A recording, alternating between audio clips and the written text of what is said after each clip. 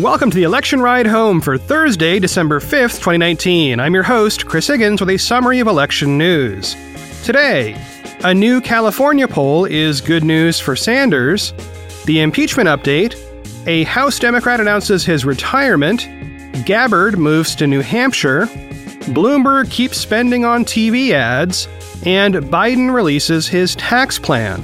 Here's what you missed today from the campaign trail.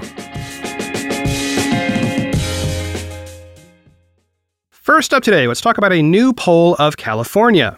As we've discussed for the past couple of days, one major candidate from California, Senator Kamala Harris, is now out of the race. Activist and billionaire Tom Steyer is also from California, though he is pretty far down in the polls. Okay, so one of the big questions in the post-Harris era is, what's going to happen in California? To whom do her voters go? California votes on Super Tuesday, which is March 3rd, and there are a ton of delegates to be had out there. Well, a new poll by the UC Berkeley Institute of Governmental Studies gives us a peek at the current state of play. It was conducted before Harris left the race, so this will offer us a baseline for the next time they run this poll. The poll had a margin of error of plus or minus 4%, and it ran online between November 21st and November 27th. You might note that end date, the day before Thanksgiving. We tend not to see a lot of polling over that Thanksgiving weekend, which accounts for the recent drought of poll results.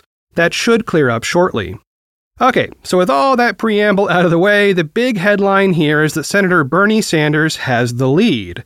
However, that lead is within the margin of error of Senator Elizabeth Warren. Sanders has 24% versus Warren's 22%. And they are both roughly 10 points above the next pair of candidates, Biden and Buttigieg.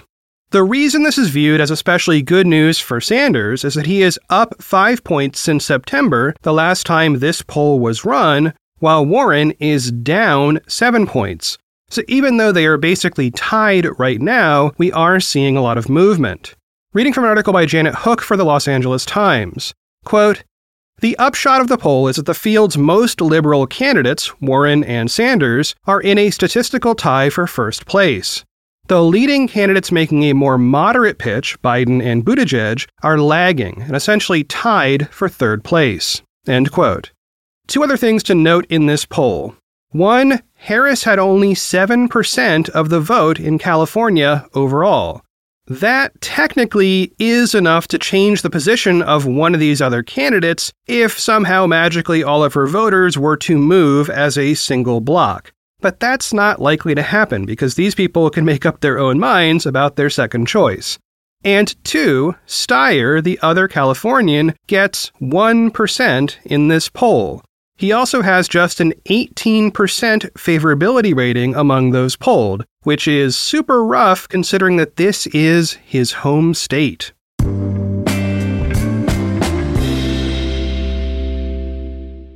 And now the impeachment news in 3 minutes or less. Yesterday, the House Judiciary Committee heard from 4 law professors. 3 had been called to testify by Democrats on the committee and 1 by Republicans. They spent hours laying out what the framers of the Constitution meant when they included impeachment in that document, what it meant then and what it means now in the context of the current inquiry.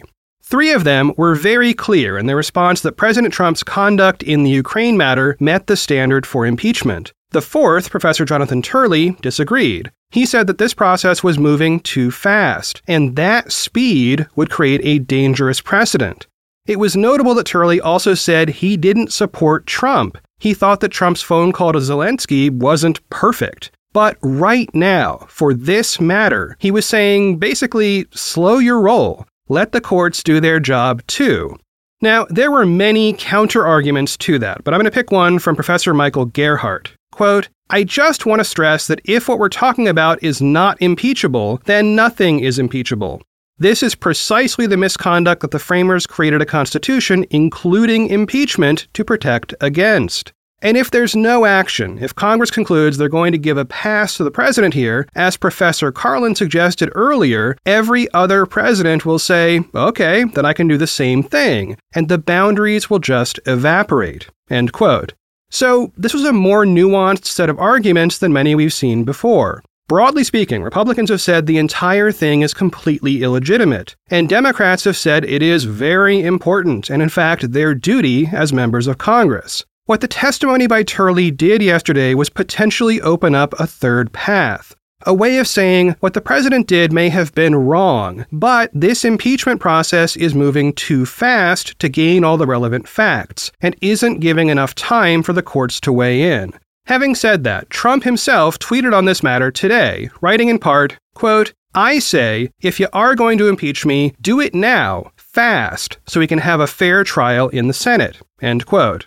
Okay, so the president wants speed, the Democrats want speed, what could possibly happen next? Well, the other big news is that House Speaker Nancy Pelosi made brief remarks this morning confirming that, yes, the House will draft articles of impeachment. And beyond that, she used the plural chairmen when saying who would draft those articles. That suggests that multiple committees beyond just the judiciary will be involved in this process. While this might not seem like news, it is important to note that this is the first time Pelosi has actually confirmed that articles will be drafted. Prior to this, many of us, including me, have assumed that that would probably happen. But now, it has happened.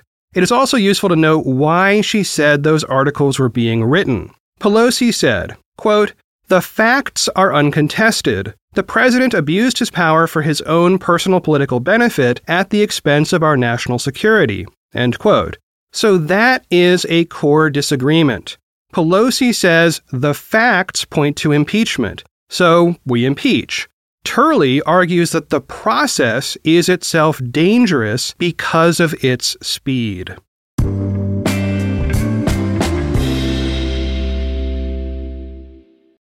Hiring is challenging, and it used to be hard. Multiple job sites, stacks of resumes, a confusing review process. But today, hiring can be easy, and you only have to go to one place to get it done. ZipRecruiter. In fact, go to ZipRecruiter.com/begin. ZipRecruiter sends your job to over 100 of the web's leading job boards. And they don't stop there. With their powerful matching technology, ZipRecruiter scans thousands of resumes to find people with the right experience and invites them to apply to your job.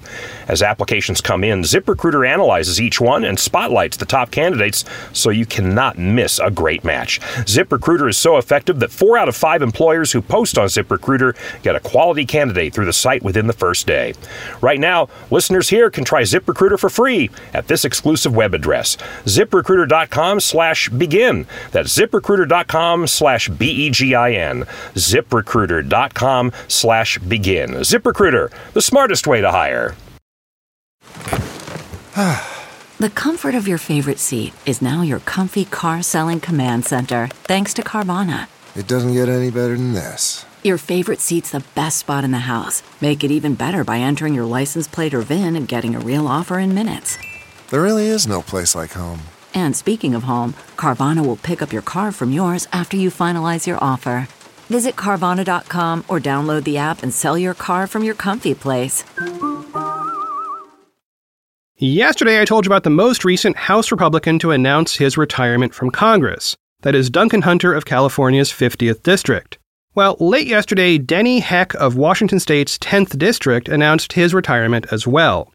According to an ongoing count by the Washington Post, that makes him the 9th Democrat to announce his retirement, while there are either 20 or 21 Republicans, depending on whether you count Hunter. And I do count Hunter because he just said yesterday that he is going to retire. Anyway, in an article on Medium, Heck listed his accomplishments and even included a line that was both sincere and a pretty decent pun on his last name. Quote, "Heck, I even loved becoming one of the House's foremost monetary policy experts. How nerdy is that?" End quote.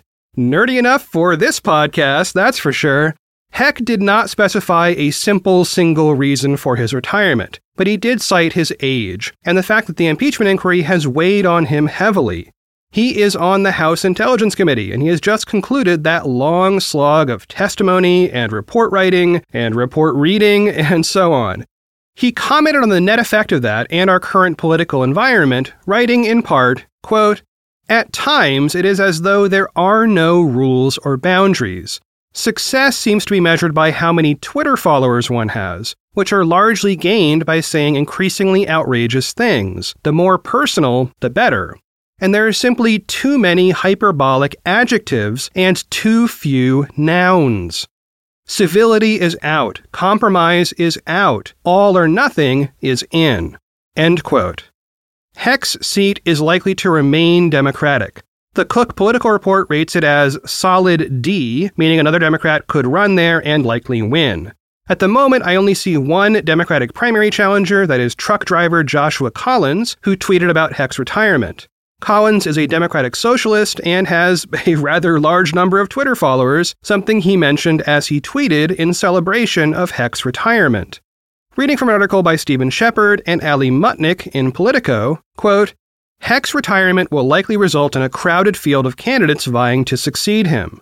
Under Washington's top two primary system, all candidates will run together on the same ballot, regardless of party, in the August 4th primary, with the top two finishers advancing to a head-to-head general election. End quote.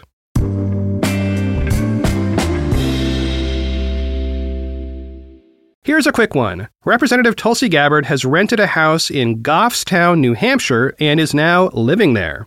Why? Well, she is super focused on its February primary, and being on the ground is vital to being able to campaign, especially when her home state is real far away in Hawaii. Gabbard told New Hampshire's TV station WMUR, quote, I grew up in Hawaii, where Christmas was 80 degrees and a day at the beach. And so, being here in the winter, it's just, the first snow of the year is always fun. End quote.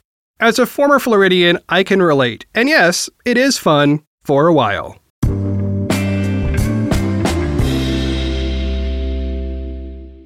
Next up, more on advertising by former New York City Mayor Mike Bloomberg. He has extended his previous mega TV ad buy with another mega TV ad buy, this time with a new ad.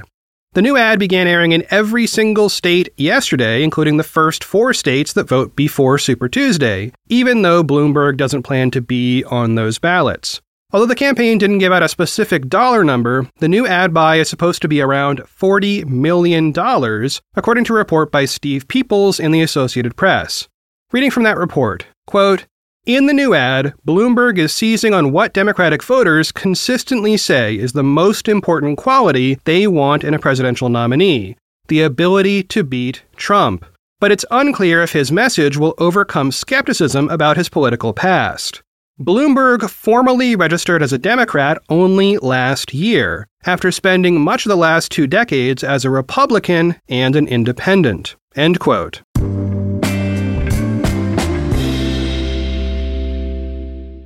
And last up, today former Vice President Joe Biden released his long-awaited tax plan. Matthew Iglesias, a reporter for Vox, summed it up on Twitter. Quote, the Biden tax plan is not very exciting, but would make rich people pay a lot more in taxes. End quote. He also wrote a detailed explainer in Vox, which of course gets into the nuts and bolts. Oddly enough, I could not find any actual link to the Biden tax plan itself. Just a bunch of media analyzing other media talking about this plan. It appears that the campaign first revealed its plan privately to Bloomberg News, and then everybody else reported on what Bloomberg said. So, if you go check out Biden's website, at least right now, it's not there yet.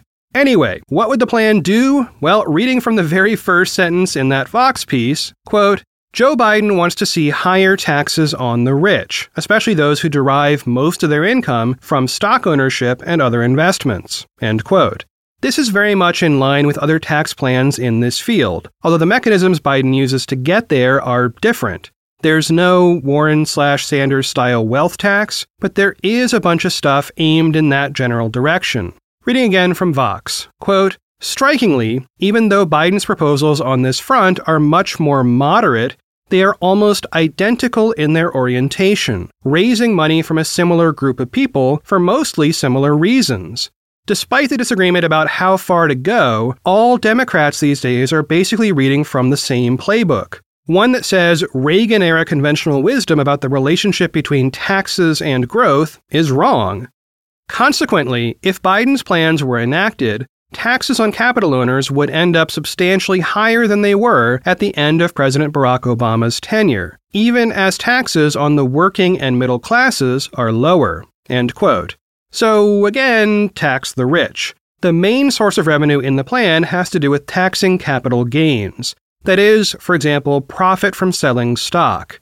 Right now, capital gains are taxed at a dramatically lower rate than wages, and the people who own and sell stock on the regular tend to be on the wealthy side. So Biden says, let's tax capital gains, like stock sales, as regular income. He also wants to raise the corporate income tax from 21% to 28%. But reading one last time from Vox, I found this next item really interesting, and it may help explain how the rich and super rich actually find themselves dodging taxes in ways that you might not even know about. Quote, "The third source of revenue is on the obscure topic of inheriting stocks and other investments. Capital gains taxes are levied on the profits realized at the time you sell a share of stock. So, to the extent that Amazon CEO Jeff Bezos gets rich because Amazon stock gets more and more valuable, he doesn't pay any tax on that, as long as he holds the shares. The taxes come when he sells the shares and reaps the profits. But if he passes shares on to his heirs as a gift, or when he dies and they sell the shares, the cost basis of the stock is stepped up to the price at the time the shares were transferred. In other words, if you inherit stock and then immediately sell it, there are no taxable capital gains at all." End quote. By doing away with this practice, Biden would bring in more than $400 billion over 10 years. Overall, his plan would raise about $3.2 trillion new dollars in taxes over a decade. That is less than many of his more liberal rivals in the Democratic primary field. But it also matches up nicely with the new spending he has already proposed in his other policy plans. Well, that is it for one more episode of the Election Ride Home. I have been your host, Chris Higgins. You can always find me on Twitter at Chris Higgins. Today, an interview I did with the Words Matter podcast came out on their show. So, two things on that. If you've ever been curious who I am or where I came from or how I make this show, that's a good place to start. There's a link to that interview in bold in the show notes near the top. The other thing is, the Words Matter podcast is itself an excellent resource. It's a mix of political analysis by real political veterans. I'm talking about people who have worked in the White House, and they also speak to people who make things, often books, or in this case a podcast, to add those items to what they call their library. Think of that as a reading list. So I am proud to have this show in the Words Matter library, and you should check out their podcast. It is a consistently smart look at American politics. As always, thanks for listening, and I will talk to y'all tomorrow.